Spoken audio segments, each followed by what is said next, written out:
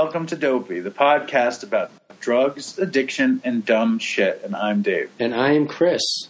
How are you? I'm good. I'm very, very nervous about this. What are you nervous about?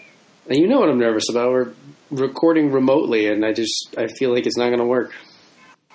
Listen, for all of the times in the past that we ever recorded remotely, this time we actually have to record remotely. You know what I'm saying? There's so much stuff coming down the pike for me.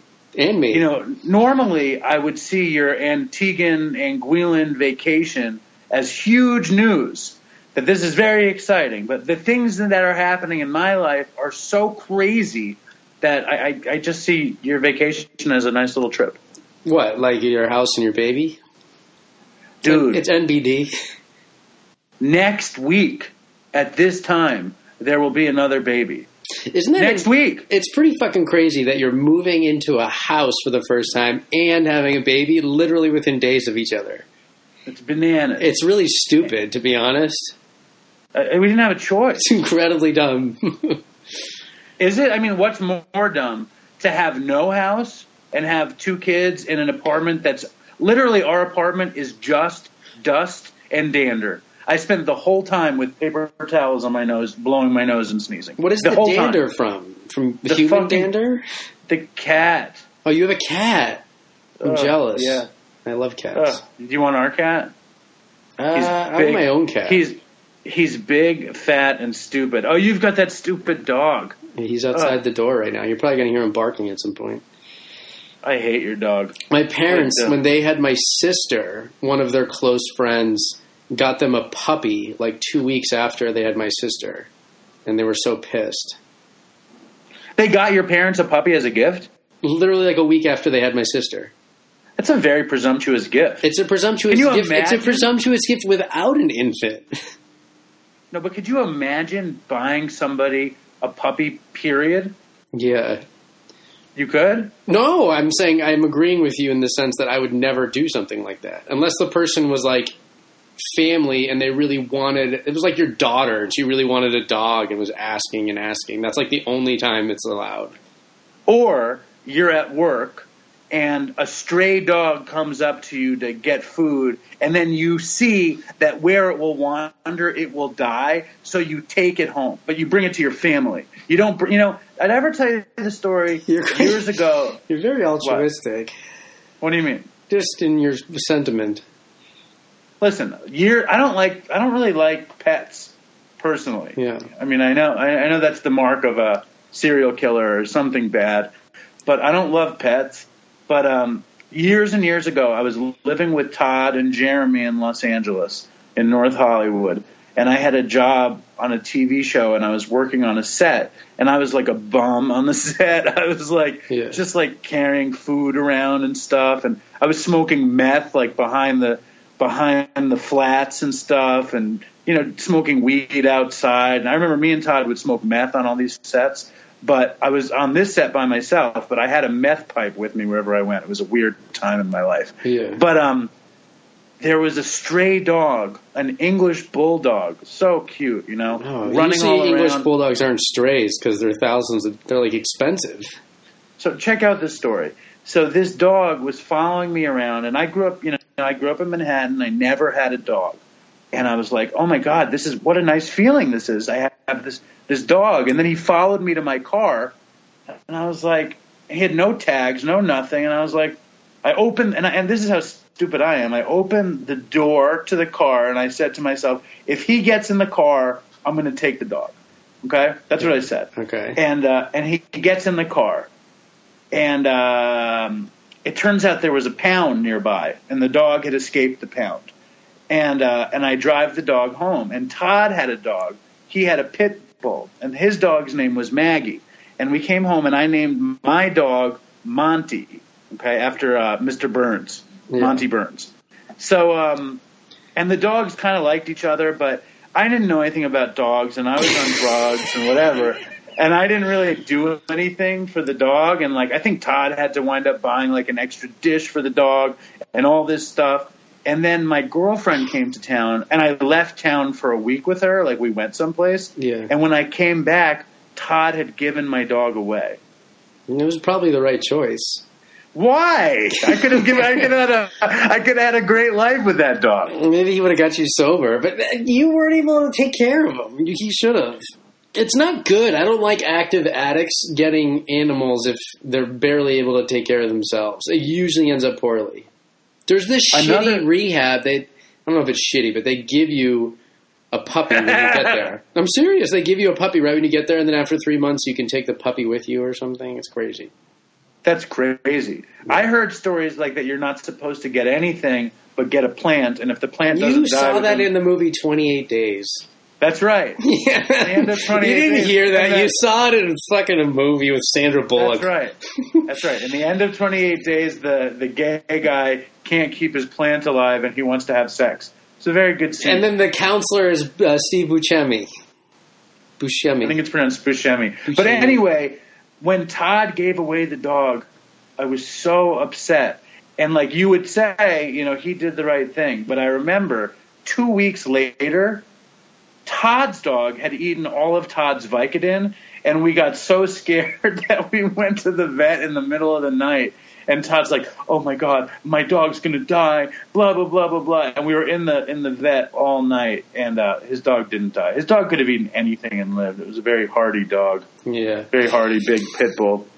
I almost told the sad story of Hoodie and epilepsy. I don't remember that story. How I gave my dog epilepsy. You don't remember that? I triggered his first fit. I almost told this in class because it actually pertains. My learning theory class, we were doing like all this stuff with anxiety and like specific phobias and panic disorders and stuff, where basically the type of treatment you do. And it was a really good class for me because it was the first time I kind of got sold on like evidence-based practices, like actual specific types of therapy and why it's better than just like a talented clinician who's good at like reaching people. And so what you do for those, for that type of stuff is you build like a hierarchy, right? Where if you're afraid of something, let's say like you're afraid of the plant in the corner, like you'll build a hierarchy of how afraid you are to it. Like, do you want to get close to it, proximity? And I remember this story now with the water, right? Yes. Should I tell it or no? Yeah. I'll tell it real quick. So anyways, you build this hierarchy and you bring like your client closer to the plant if like the proximity is something that makes the client nervous until they can get up and touch it. And it's a way to desensitize them to whatever. Have you ever done that with anybody? No, I've never done that type of work. Has anybody ever done that with you? No, I've never needed to do it, But anyway, so I was going to tell this story because when I was a little kid, and I've told this on Dopey maybe a couple years ago, we had this dog named Hoodie, and he was a Portuguese water dog, and he was like the best breed. Did you name the dog Hoodie? He came named like that. His full name was Hoodsy, and they named him Hoodsy because they named Portuguese water dogs after like battleships because they were so good in the water, and Hoodsy was some famous battleship or something. I don't know. So it was Hoodie. That doesn't sound like a true story. That's what I remember. So Hoodsy or Hoodie was supposed to be this breed that was excellent. Do you think Hoodsy was some Portuguese word? Hoodsy? That sounds like bullshit. I think it was like a Portuguese battleship. That's what we were told. I don't believe that. We inherited the continue. name. All right. So he's supposed to be the best breed in the world for like swimming, or supposed to be very good, and he was terrified of the water. I love this story. Yeah, he wouldn't fucking go near the water, and I was like a little. I didn't tell the story in class because I was like, I don't know how this is going to be received, And so, anyways, I was obsessed with getting him in the water. I was like, we got to get this fucking dog in the water, and so I would complain about it and stuff, and then my mom actually took me to the vet to like meet with the vet, and so I could ask him how to get him in the water. And the vet was like, okay, what you need to do is like call him, get close to the pool and call him. And he wouldn't even go really, really close to the pool, but he's like, have him come to you as close as he possibly can. You know what I mean? And like, if you go closer to the pool and he won't follow you, then like, don't do that. He's like, just sit with him as close as he'll come, and then sit there with him for like, 15 minutes, a half hour, an hour, and just pet him. And he's like, and then do the same thing the next day and keep doing that. And so I fucking did it, which was really hard for like a little like ADHD hyperactive kid, you know, and I did it every day and it started working. He started getting closer and closer to the pool. And it's actually based off of this, it's just conditioning. It's like based off of like the same sort of theory that we were talking about in class with this type of therapy. And so he got fucking closer and closer to the pool. And then one day we were right next to the pool and I swear to God, I tapped my hand on the water and where the stairs were, and he literally dipped his paw. Like, he knew what I was saying to him. He knew what the purpose of our therapy was. And he dipped his paw in the water, and then he, like, ran away real quickly. And I was like, it's working! I was so excited. So the next day, I went back to the same spot. He came next to me, and I tapped the water, and he wouldn't put his paw in it again. And I got really frustrated, so I shoved him into the water, right? And he jumped out, and he was scarred after that. Like, he was staying further away from the pool than he ever stayed. You know, he would never go near it, and I, like, made him worse. And so then, like, fast forward, like, a year or two, he's still terrified of the water. But and you were just pissed off because it's like having a toy for the bathtub. Like, you buy some ship that you want to sail in the bathtub, but for some reason you're not allowed to put it in the bathtub. This is a Portuguese water dog designed to be swimming with you. Exactly. And you're like, what the fuck? I need this dog to go in the fucking water. Yes. Okay.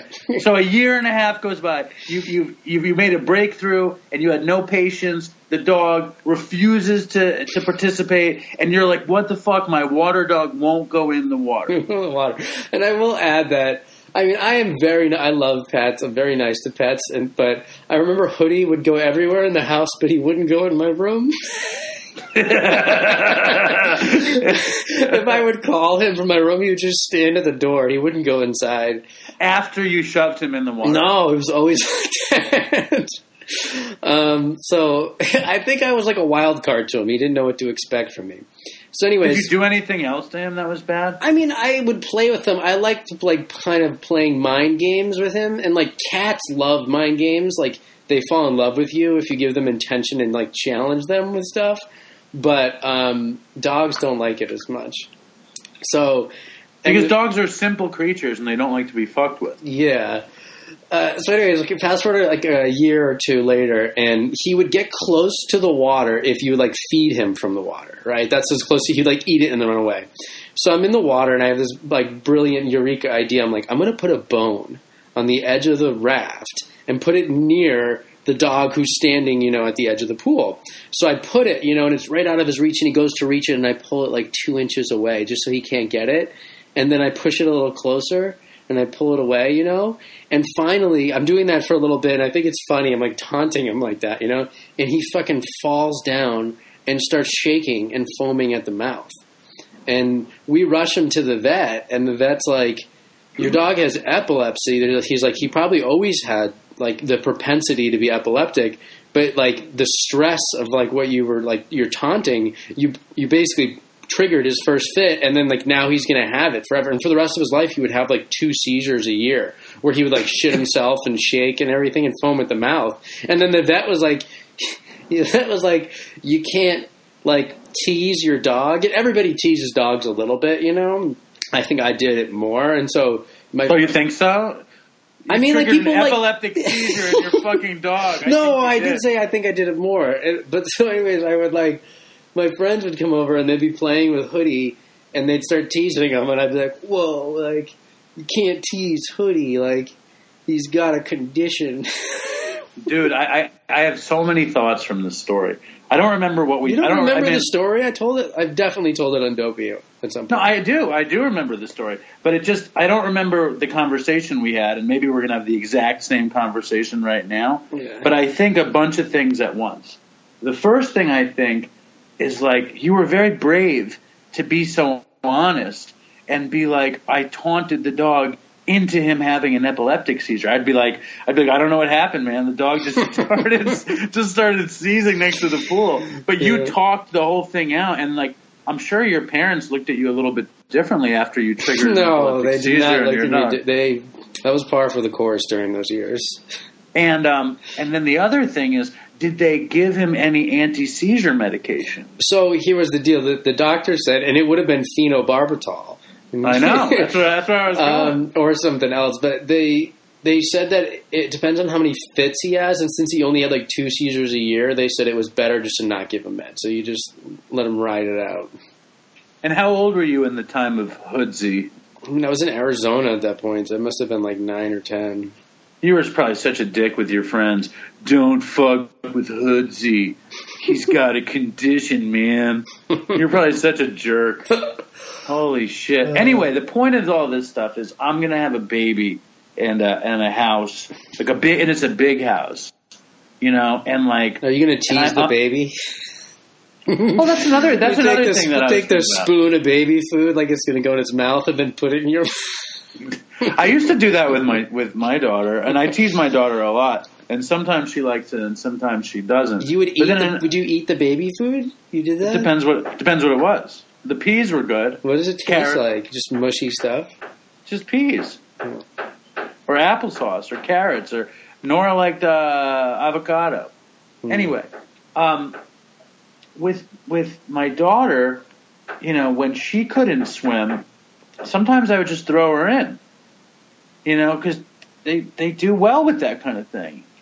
Well, see, I think that I bet that tactic works most of the time. Or there's going to be an advert. No, there could be. I bet you there is another good parent who's tried something similar and it's backfired really poorly.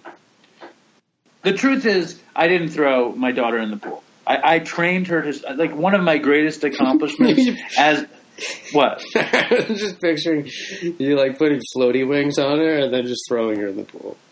No, we like, trained, because I wasn't living with her when she was little, and she would come down to my house on the Lower East Side 2 days a week, and it was before she started school, and I loved swimming, and I figured, you know, and they were all so scared to, like, they just were scared to teach her how to swim, and I was like, I'm going to teach her how to swim. So I would take her to the Y in Chinatown, and it's only Chinese people, and me and my daughter, and they didn't even have floaty wings. They have these, they're very Chinese looking. They're these bricks that you strap to the kid's back, but they're floaty bricks. So they can, like, kick and swim around. Yeah. So we would That's do good. that. It's like culture and swimming. I guess. Yeah. So we would do that, and then I would be like, let's take the brick off, and she would be like, no, and I would be like, yes, we can do this. And it would instill confidence. And what I would do that was similar is that when she would swim, she would be like, Daddy, Daddy, and I would, like you did with the bone, and you'd back the bone up a little bit, I'd keep stepping back. So she'd have to swim to me, and then she would see how strong she was. But that was That's much different than throwing her in the pool. No, I didn't. I didn't throw her. You know what you were? You were a good enough parent. Yeah, good enough. That's an actual term. It's like a good enough caregiver. Listen, I'm actually that is my litmus test for everything is good enough. What do you mean? If Dopey is okay, it's fucking good enough. It doesn't have to be great. It just can't be terrible. I don't think it's terrible. I know it's good enough. Now, what I'm saying is, with all of this new stuff, and I hate it when people talk about how their alcoholism pops up in different places. You know when people say that kind of stuff? Yeah. Well, I'm finding I'm having all these insane resentments all over the place, you know, and feeling like, what are you looking at? Nothing. Keep going. I'm feeling. Well, you need to look at Instagram for a second? No, my dad messaged me. I did just tell him I'm going to his office. I just told him I'm coming at 1. What are you doing at his office? I want to hear your resentments. It doesn't matter. I get my brakes fixed. Do you care? my rear brakes fixed. I take my car to the gas station across the street from his office because if I get something fixed there, I don't have to pay for it. Nice. So you see him just kind of as a bonus. Then I'll go see him and I'll bill it to the account or whatever. So anyways, resentments. I've been having all these weird resentments, like these little tiny snubs from people I don't even know. Yeah. But they're like making me crazy. Like, are you sure they're snubs? What does snub mean exactly? Snub is if somebody like intentionally does something to thumb their nose at you, to like kind of be like, it's like a tiny little insult, a tiny little aggression. No, they're not snubs. Yeah, they're snubs in your head, probably. They're big snubs in my head. Yeah, you constantly. You think I snub you when I'm not. You're constantly snubbing me. No, I do. I intentionally snub you, but you think I do it more than I do it, and especially through text message. I'll just be like joking around, and you take it so seriously. You perceive you can't read text. You read text in the worst possible light always. I read text like it's the holy text. What do you mean, like the Bible or the Torah? Yes, I interpret the text as reality. Like fire and brimstone, Old Testament stuff. First of all, I hate texting. Yeah. Secondly, I hate texting with you. You're just the fucking worst texter. I don't take it seriously because texting's stupid. So it's a big joke. It's cool with the K and KK and BRB and NBD. That's my texting. For my money, I just want nothing to do with it. I love that face with the one eye winking and the tongue sticking out. That's kind of like my texting persona, that emoji. Yeah, I'm not. Tell me about the snubs. Tell me about these micro snubs. I'd like to move on to the first voicemail. You don't want to hear about them? I want to hear the micro snubs. Tell me which one angered you the most. Okay. It's just so stupid. There's this guy. He's a drummer, okay? And I have this vision where I work to get a couple of percussionists in there. You with me? Yeah. And I want percussionists? That's yes. Like drums or those little cymbals. A percussionist to me is like the guy who hits the cowbell or the cymbal on the drums, but he doesn't do the drums. A percussionist is somebody who plays percussive instruments, usually drums, hand drums, wood drums, drum kit, cymbals, triangle. Sometimes they play something called a vibraphone, which is like a xylophone. Okay, so you want to bring a percussionist in. And have them play the restaurant. And I think because like our restaurant is big and old, and I think it could be a really cool video. Like I think it could generate a lot of interest. And why are you looking at me like that? I'm listening to your half-baked idea. Continue. And I think it could be. I think people would really like it. Here's the deal: is like walk-in business at your place of work is not in need of marketing. You're at max capacity. Why do you need that? What's your point? My point is, what is the point of this? Is it to do the side gig? I have this weird job at my job that's totally unnecessary. Yet they pay me to do it, so I'm doing it. Tell them what it is. Tell the nation what it is. They don't know what it is. It's somewhere between sales, marketing, promotion, and public relations. It's basically Dave spends a portion of his time with the blue collar, then the rest is kind of white collar-y now. I get 2 white collar days. Let me ask you a different question. Yes. Are you on the clock right now? I'm not going to answer that question. This is what happened when Dave changes collars. I don't even know what you're talking about. The answer is no. Yeah. Nobody's listening. Yeah. What was I thinking? So I just think it would be this cool video where you get a couple of percussionists to play the restaurant. You don't think that would be cool? Yeah, I think it'd be really cool. Like make a video. It's a marketing thing that you show people. Yeah. And I think that no matter what the capacity of our restaurant is, and no matter how good the business is, the idea in business is to keep interest up, not be like things are good, so fuck it. You know, you create different things to. Why don't you use your web series as the marketing thing? It's the same thing, because the guy's not interested in me being like the guy for my restaurant. Yeah. It's like he doesn't love my personality as much as you love my personality, and half or a third of the Dopey Nation love my personality.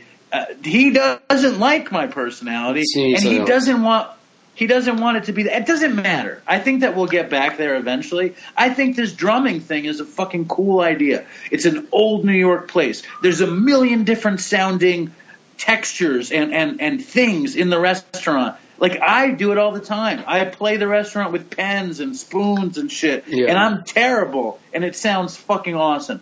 If you got two fucking percussionists with brushes or light sticks and they're putting down Caribbean beats and hip hop and fucking jazz and shit, fucking shit would be cool.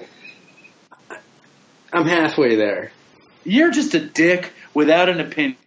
No, I have an opinion. You think when I show it to you, you'll be like, yeah, that's cool, I guess. Just like you think everything is cool, you guess. You don't like anything. I think it's. I was thinking about you this morning. Okay, I was thinking about you, and I was thinking about other people. Hey, you know what I mean? I am obsessed with the Celtics. I watch the Celtics all the time. I also like the Knicks. I follow the Knicks too sometimes. Knicks is my second favorite team. What are you talking about?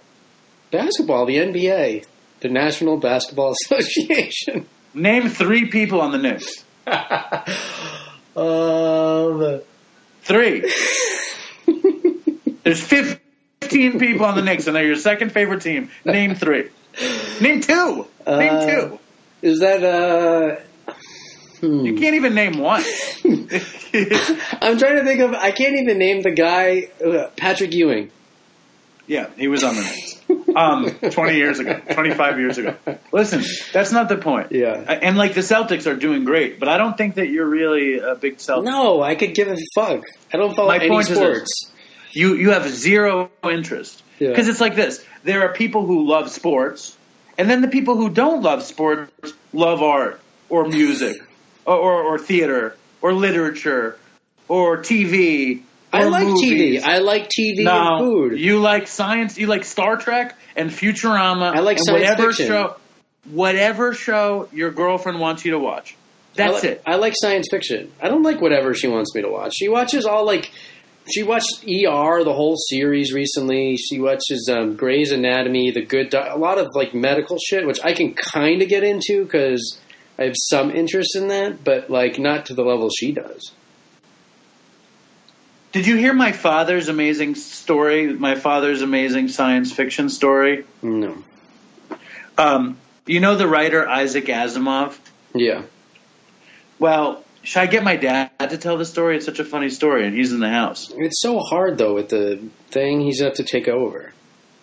Yeah, we'll do it for a second. It'll be funny. Hold on. Are you walking into Might as well. him? Dad? Yeah. Here. You're going to jump on the show real quick. And say hi to Chris. Hello. Hey, Alan. What's going on? Hey. Just look at him and talk. Hi. Hey. How are you? I'm good. Tell quickly. Don't do any stupid stuff. Just quickly tell the Isaac Asimov story. Chris claims to be a huge science fiction fan. Isaac Asimov is probably the greatest science fiction writer ever. He was a great scientist. He was a professor of science. He wrote over 400 books, and I taught his nephews. And Isaac Asimov came to graduation of one of the nephews and spoke at graduation. And then we invited him to lunch after the ceremonies, and he came to lunch. And he was very arrogant and he was very demeaning. I will not use bad language like my son. He was very demeaning of teachers and made bad comments about, public education. And I was getting really upset with the whole thing. Anyway, so at the end of lunch, we're all leaving and everybody's shaking his hands, to say goodbye. And I walked up to him and I shook his hand and I said, Dr. Asimov, Stranger in a Strange Land was the greatest science fiction book I ever read. And he said, Heinlein wrote that. And I said, I know. Oh my God, there you go. And then I ran away before he can give me one of his retorts. Nice work. I love it. That's one of my favorite stories. But he was a genius. But he was very arrogant. And, I love it. So anyway, that was one of my. But the smartest thing was I ran right away from him. It's very unlike my father thing to do. Yeah, that's awesome. it. Say goodbye to Chris and everybody. Goodbye, everybody. Goodbye, Alan. Okay. Thank you. I told you it would be worth it. It's good. I like the story. Yeah. That's a good story. that you have no interests. I don't think you don't even know anything about science fiction. I know a little bit about drugs. Right, but you don't. Yeah, exactly. So Let's play the voicemail. You want to play the voicemail or no? But my dad exhausted you? No, I'm nervous because we're 30 minutes in. We haven't done any Dopey. I talked about smoking meth on set. Oh yeah, and having the meth pipe around you. Okay, yeah, play the voicemail. It's sort of like I took the. I remember when I was in high school, I was taking one of is it the SAT 2s or whatever for writing, and I did this prep course. And what they wanted you to do was, for the SAT 2 in writing, they give you a prompt, and then you write about the prompt, right? And in the prep course, they said just write an essay. You're going to write the same essay no matter what the prompt is. And then they're like, you need to just find a way to tie it into the prompt. Do you know what I mean? And I feel like sometimes that's what Dopey becomes. We just talk about whatever, and then we find some little way to tie it back into drugs or whatever. Well, that's more like your lit thing. You know, when you're supposed to write about the But one I got thing in trouble for that. I know, but we're not going to get in trouble. Yeah. We can't get in trouble for We'll this. incur the wrath of the Dopey Nation, the hardcore listeners who just want to be hit with the Dopey. That's some of the Dopey Nation. Yeah. Some of the Dopey Nation. Everybody wants something different. That's so true. You know, it's like some of the Dopey, you know, and my point about, like, I didn't even tell you the snub part of the story. I just told you the percussion part of I have such bad ADD. Oh, my God. Which is another complaint people have, is that we don't stay on topic and we're all over the place. But then other people say they love how ADD it is. Yeah. You know? Anyway, I'm just going to wrap this story up and then we'll move it on. And this is just this is about being in recovery, alcoholism, you know. Well, everything we say, that's the tie-in. We're in recovery. Yes. So this guy comes in and he was in recovery. And he was a famous drummer who's, you know, he's a renowned drummer in New York City. And he was in the AA meeting that I went to when I got sober. And he came into the restaurant to eat with a bunch of his friends. And I bought him and his friends an order of potato latkes. And I told him my vision of having a couple percussionists playing the restaurant. He was like, oh, that would be cool. I think I even know somebody. And I was like, great. Is your number the same? And he was like, yeah. And to his benefit, I didn't call him right away. But like 3 months later, I finally called him, and his number had been changed. And I was like, what the fuck? He told me his number was the same. But then... You're crazy. Then I reached out to his sponsee, who I'm friendly with. And this is how... I just fucking hate sometimes the people in AA. Yeah. And and I like this guy, but I hate the AA-ness. Yeah, people. With the anonymity, you don't want to share his number. He goes. I really don't want to. I don't really feel comfortable. I don't really feel comfortable giving you his number. Is he gay? No, but this is what this is how they sound. I don't really feel comfortable giving you his number. It's like, just shut the fuck up. And I was like, fine. Just tell him that I don't want to talk to him. Yeah. I don't need to be his fucking friend. Yeah. I don't need advice. I don't need fucking shit. Yeah. I need a fucking drummer to play the fucking restaurant. And he goes, well, I don't really feel comfortable in passing along that message either. I'm just going to tell him you want to get a hold of him. I was like, just don't do that. I was like, just give me his number. Yeah. He was like, I don't really feel comfortable in doing that. So in the end, he goes, well, I talked to him, and I didn't really feel comfortable in telling him why you wanted to talk to him, and I don't really feel comfortable in telling you what he told me. So maybe you'll hear from him. It's like, what? Oh, my God. What? That's like the worst thing for you, too. It's going to set you off.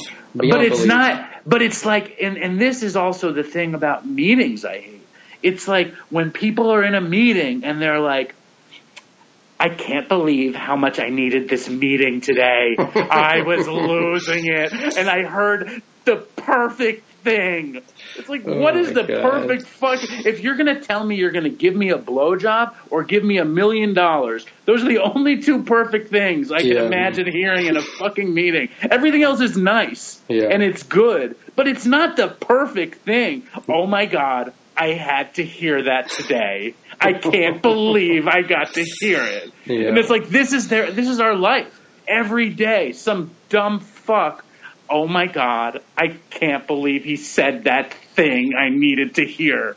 Like, people, they say that shit, and I don't know how much they really believe it. I think that a fraction of people that speak like that believe it, but I think getting in the habit of speaking like that actually makes you start to feel that way and see things in a better way.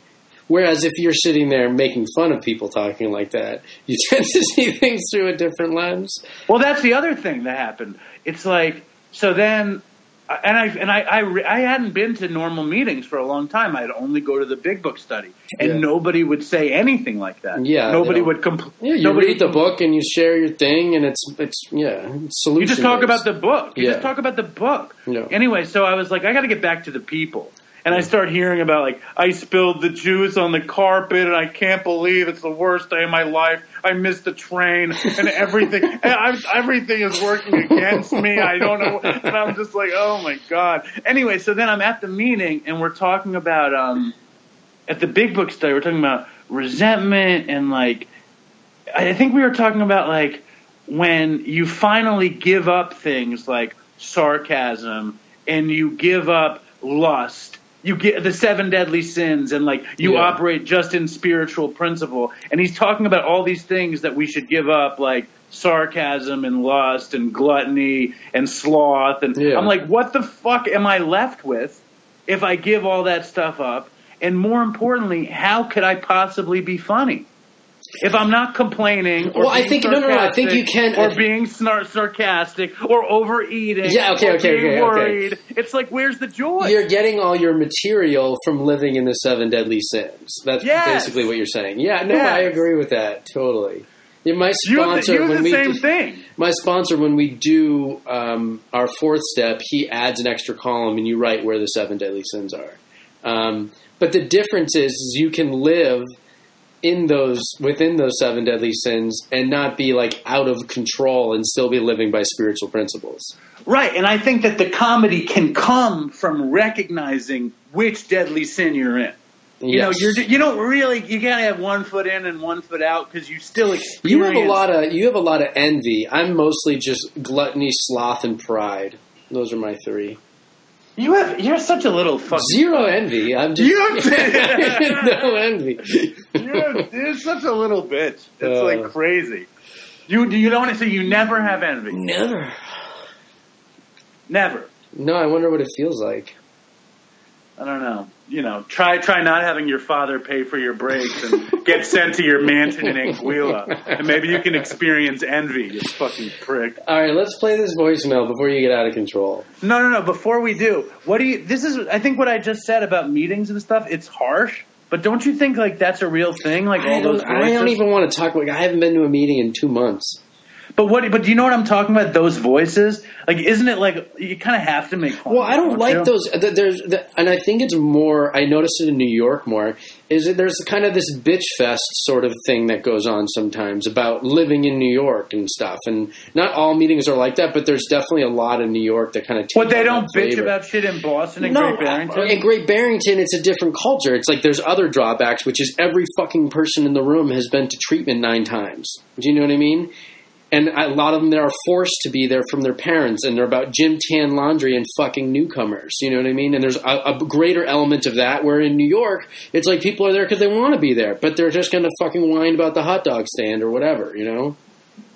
But nobody whines about the hot dog stand. But do they share about, they're like, oh my God, there's this ridiculously hot newcomer and I can't fuck her. They fucking spit polish their share, and when they're speaking to some girl in the room in the corner. Not, you know what I mean? Or some group of girls. That's what happens. And it's like, I feel like sometimes you lose authenticity because people are there trying to get laid, which is, I'm all about. Like, if you go to a meeting because you want to see the girls, it's fine. Do you know what I mean? But if you're going to have that influence how you share and how you handle yourself in the meeting, then it's like annoying.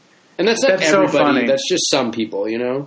Of course, but that's so funny. Like, that evolutionary component to, you know, because it's true. Because it's like, if your possible sexual partners are 12-step people, one of the ways you impress them is through sharing. Exactly. It's like dressing up or working out. And it's like after the meeting, they're like, "Oh my God, did you hear how well he shared?" I spoke at a meeting once, and after the meeting, on the way home, a friend reached out to me and said, "Can I give your number to somebody, to some girl that was in the meeting?" Literally exactly what you said. I knew who she was. She was cute and stuff, but I had never talked to her. Well, I have a terrible story that I'm not going to tell. You can't do that. You don't even say that if that's just bad for the show. Put it like this. Your Artie Lang story? The story that... The Vault. This is the Vault. This is that story. Will you tell it if Artie comes on? All right. When Artie comes on. I will tell it. All right, let's play this fucking voicemail, all right? This is a minute and a half. I actually played it for Annie, my girlfriend, and she, at first didn't believe it. She's like, I don't know if this is true. It's one of those, it's not super intense, but it's just one of those, beautiful endings, all right? You ready?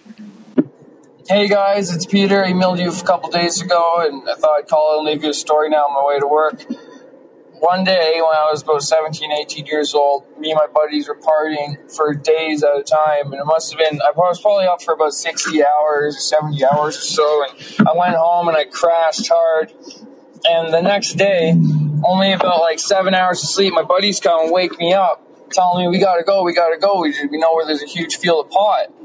So I'm reluctant to get up and go, but I was the only one who had a truck, right? So I get up, and I'm going, and I'm dehydrated, haven't eaten in days, I'm starving, and we're going to the forest, and they had a map from these guys the day before, so it was like a real treasure hunt, because these guys had gone before and robbed the field, but they couldn't get all of the pot, so there was some still left. So we went out there, and we searched for hours through this forest, and I'm literally about to pass out. I'm so wrecked and so dehydrated and malnourished. I needed something. And so my buddies are carrying me, and we finally find the pot, and we're so excited. And in the middle of the pot field is a vitamin water strawberry kiwi, unopened, not even open, wasn't cracked. So I cracked that, drank it, and it was just a beautiful time, man. It was just, I felt amazing after. We found the pot, we had a drink, and everything was good. Thanks, guys. Sweet voice memo, huh? It might be the best voice memo we've ever gotten. I love it. That's a Todd shot. It's not a God shot. That's a Todd shot. That might be the greatest voice memo we've ever. It's perfectly lengthy. He says, instead of saying, I didn't want to go, he says, I was reluctant to go. He's like, is he Canadian? Where's he from? What's it's his deal? The dude who sent us the crazy meth fuel thing, yeah. Yeah, I love that. And then I want to read something. He's sober 6 months now. I want to read something, by the way. What are you reading? I'm going to read a voicemail. Hold on. A voicemail? I mean an email. Okay. This is where you riff while I find the thing. I'll read it. While you're doing it, I'll read a review. How about that? That sounds great. All right. Dave loved this review.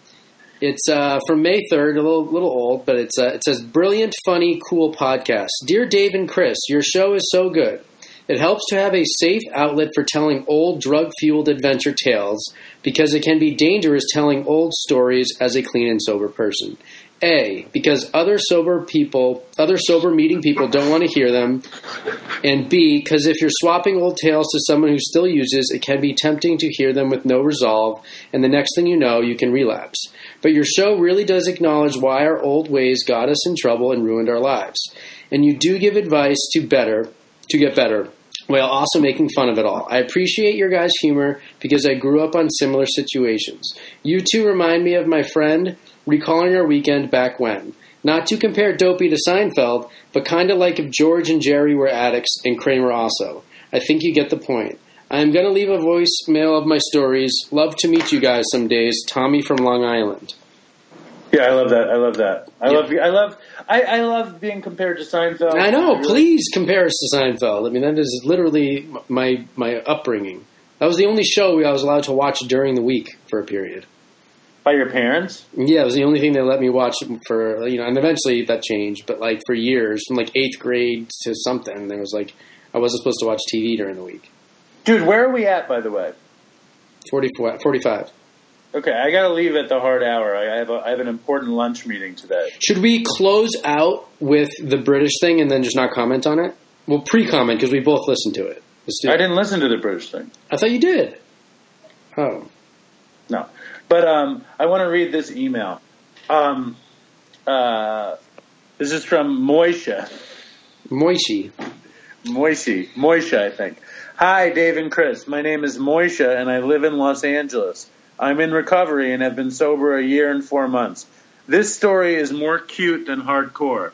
I would love you guys to tell it on your show. So about 10 years ago, I was in Israel for school. I was a little drunk and had no money or cigarettes. So I went to the school next door and walked into a class that was taking place. And the teacher and whole class, 50 students, stop in dead silence and stare at me. I walk up to the teacher in front of the whole class and say, Ata yesh sigaria? Which in English means, anyone got a cigarette? And the whole class burst out laughing. The teacher smiles, hands me a cigarette, and I stumble out. Hope you guys like the story and love to hear you tell it on the show. Love the show. All the best. Thanks, Moisha. I think that email sucks. I think that's the worst Dopey story we've ever gotten in our life. Oh, my God. And that's why I personally thought it was really good, and I'm happy he emailed us. You're such a little cunt. How do you live with yourself? No, I mean, it was good. Listen, Moisha, I love your name, and I love the intention, and I love that there's a nice Jewish guy listening to Dopey. Yeah. But in the scale of Dopey stories, he walked into the classroom, he says, does anyone have a cigarette? And the teacher gives him one. In what universe is that a Dopey story? What language was he speaking? Was that Hebrew or something? I don't speak Hebrew, but I'd imagine it was. One time, and I was fucking very high at this moment. Do people speak Hebrew? Yeah. What is the one when you get, not confirmed, you have your bar mitzvah with all the phlegm in the mouth? That's Yiddish, right? First of all, no, that's anti-Semitism right now. Is that Yiddish? Yiddish is like an amalgam of Russian, Hebrew, and slang. Is that what you learn before your bar mitzvah? No, you learn Hebrew. What is the phlegmy one? I don't like anti-Semitism. I'm not being anti. That's not what people speak, though, in the real world, is it? Yes. That's it. Because I've never heard that except in like a temple going to somebody's bar mitzvah. That's because you're not around Jews and you don't travel to Israel and you're not around Israelis. Have you been to Israel? No, but I know how Israelis speak, and it's awfully phlegmy. Also. Well, what type of language was that he was speaking? Who? The guy. Moisha? Yeah. Moisha? Yeah. I don't speak Hebrew. I'm assuming it's Hebrew. The worst thing is like a guy who's probably like a bad smoker who had, and it's like deep in there. But I don't appreciate your anti-Semitic. It's not anti-Semitism. It is. If I said it, it wouldn't be. But because you say it, it is anti-Semitic. But I'm friends with you, so I can say it. Not to mention that you hate Jews, Moisha. Just so you know, all the Jews out there in Dopeyland, Chris loves everybody, except he thinks Hebrew sounds I'm kind of jealous of Jews because you guys have carved out this special identity, and you're just a bunch of white people. Like, you know what I mean? Like, why do you have this? Why do you have this special thing that us other white people don't have? Like, I'm Irish, and like people love to be Irish in Boston, but it still doesn't even carry with it the same sort of clout that being Jewish does. Because Jews are a people, it's easy. You're standing on the shoulders of giants. You're living in Boston. You lived in New York City. And these are places where Jews have, and I'm going to be serious here, Jews have reclaimed part of society in the world at this point. And people go as far as to say that the Jews control the world at this point. But for the history of time... When I said that, you got mad at me. I remember a year ago. People say that because Jews have reclaimed, have done well. Jews have done well. But in the history of humanity, Jews were oppressed, tormented, killed, wiped out. I think that Jews have consistently done well, but then they've been oppressed maybe because of that. I think that the Jews have been oppressed for many, many reasons. Probably the number one thing is because they decided that we were the chosen people, which probably gets everybody else very upset because it's not the most inclusive policy. But I want to move away from this conversation. I want to thank Moishi, but I want to get back to my story. And I don't want to ever hear you talking about Hebrew as a phlegmy language again. Okay. So I want to tell a more dopey version of Moisha's story. Okay. All right. I'm listening. Can we get past the Jew thing? I'm here. I'm nose to nose. Wow, is that a Jew thing? Nose to nose? Was that like no, it wasn't. But that came. Was that some perfect timing? Anti-Semitic pun you have going on? It was good timing. So I was really high, and I was with Brad, and Brad had this friend who was English. I think his name was Glenn. I don't remember his name. He died with a brain aneurysm, very young, very nice guy. And the three of us are in a cab on Broadway, and I would chain smoke cigarettes, and I would smoke in the cab, and it was before you couldn't smoke, and I reach for my cigarette, and I don't have a light, and I was all high, and we were stuck in traffic, and I was like, I asked the cab driver for a light, I asked Brad for a light, I asked the other guy for a light, I jump out of the taxi, I run to the corner, I go to the fucking the newspaper stand. I was like, let me use a lighter. He gives me the lighter. I lit the cigarette, and I ran back to the cab and got back in. That's pretty good. And the guy was like, I ran into the guy 15 years later or 10 years later. He was like, I couldn't believe you did that, and I was like, and that was like, that's how I That's roll. how it is. Well, people are like that in New York. Remember, I was driving around with you once, and you needed a lighter, and you asked some guy at the light, and then it turned green, and then he pulled up next to us, gave us the lighter, like I think we were driving, drove away. And then he's like, just keep it, and drove away. Dude. You remember that? Yeah, I do. Yeah. You check this out. Before I started taking the Long Island Railroad home, I would, before I lived in Long Island, I would drive to get Nora. And I was driving there, and I was smoking cigarettes. And I miss, out of everything, I miss smoking the most. Yeah. I don't want to do it, but I miss doing it. So it's okay to miss smoking. You shouldn't miss all the other stuff. Right. Yeah. So I'm in the car, and I have cigarettes, and I was like, my lighter didn't work. There was no matches, and I'm in traffic on the Long Island Expressway. I can't get out and run and get a light. And I see this dude in a car across the way, in a pickup truck.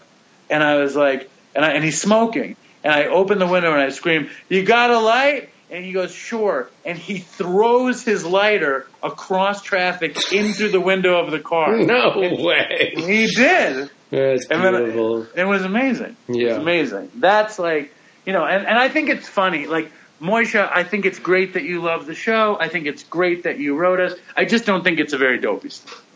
Dave wanted to read that email just to rip Moishi apart.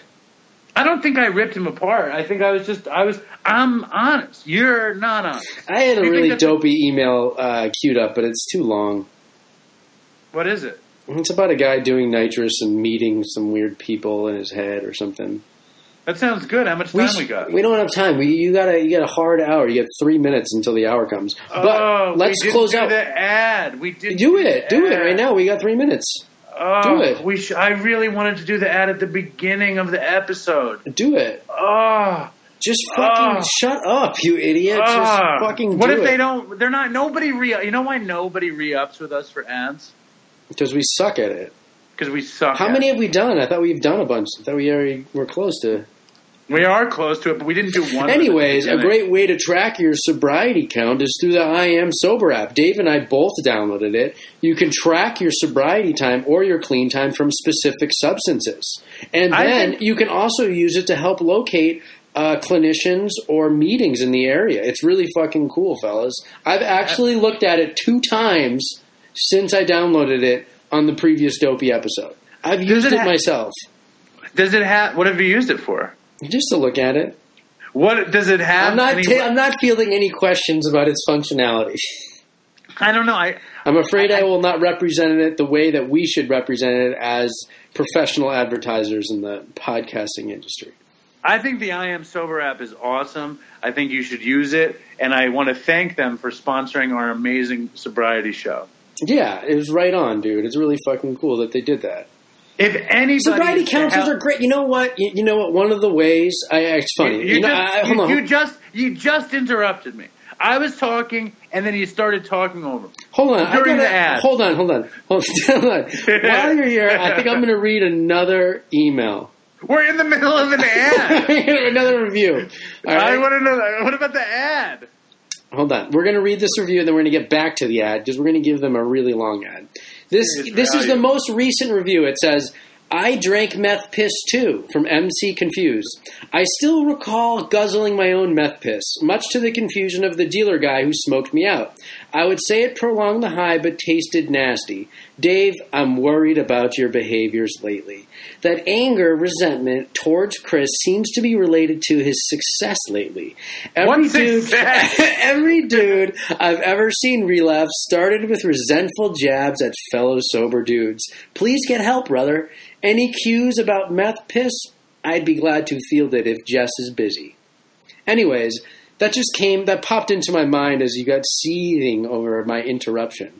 Listen, MC Confused, thank you for the review. Why don't you send in a voicemail about guzzling your meth piss? And also, why don't you comment on Dave's fragile sobriety?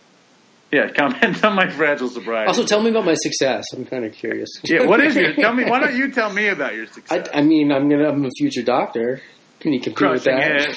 Doing raps, lit reviews, Anguillan vacation, free car repair, free meals. Anyways, stupid dog. Anyways, this I Am Sober app is pretty. You're just cool. Fucking raging through the end here. What else? Okay, yeah. What else? I have a question about the I Am Sober app. Okay, go ahead. I thought I saw something on it that lets you keep track of your inventory. Possibly. I haven't really explored all the features. Well, I think the I Am Sober app is great. MC Confused, I might be worried about me too. Oh, wait. I was going to say something else about the I Am Sober app. Is that, as some of you know, I work, part-time with alcoholics and addicts, and one of the ways I actually sort of gauge their sobriety for people who are newcomers, and they're not. This isn't a 12-step capacity. This is more of a therapeutic thing. Is that I'll just kind of ask them how long have they been sober for, and just from their response, from the way they process that question, I can tell how if they're really sober. Number one, and number two is how important their sobriety is to them. So I think the value of the I Am Sober app is if sobriety is important to you and you're really going to count days, not in the sense of restarting, and that's shame-based counting days. I mean, if you're going to count days because it has value to you and your sobriety is important, a great way to track that is through I Am Sober app. How is that for an advertisement? That's great. I would even go on to say the I Am Sober app is the best way to count days. It's the best. All right. So wait. Should I close out? I know you don't like doing this. Should we close out with the voice memo? You want to be able to play it and comment on it. Okay. Yeah. Neva, sorry, we still haven't gotten around to it. It's not a never thing. There's a ton of voicemails, ton of emails. Listen. We had shit queued up. I had all this shit. I went tanning the other day. You did about that. I did. I went tanning yesterday. Because I always burn in the sun, so I thought I'd go tanning and get a little bit of a base. And as I was tanning, I realized I have pissed myself in sobriety. Not the way you did, but the tanning bed piss story, remember? Yes. I totally forgot about that. That is actually probably worse than your NyQuil piss story. Who paid for the tanning session? I did. It was $17. They tried to upsell you, but I just got burned. You're insane. You paid $17 to go. Well, because you look as pale as a fucking sheet. You don't look like you fucking got any color. Well, go lie in the sun. What's wrong with you? Well, because I gotta go to Anguilla, and I'm afraid every time I go down there, I just get fried, and it ruins the trip. I thought maybe I could get a base, but instead I just turned red. Oh my God! My belly's all red. I can't believe you lay down in a tanning bed? Yeah. Did they put a cock in your mouth while you were in the tanning bed too? No, but they definitely are run by addicts. I could tell. They might want a cock in the mouth. The girls. What? They just have like tattoos on their knuckles, and they're really kind of flirty, and they like bring you into the tanning room and stuff, you know. Really? And then when I pissed should I tell the tanning bed piss story real quickly? I gotta go. All right. Tell the story. All right, so real quickly, Dopey Nation, is I went tanning when I was in California. I'm just going to rush through this. It's in an early Dopey episode. I was sitting down taking a shit in the tanning bed room, in the tanning bed place, and I had scheduled to tan in the first room. And the woman who worked the desk was in Narcotics Anonymous, and I had a crush on her.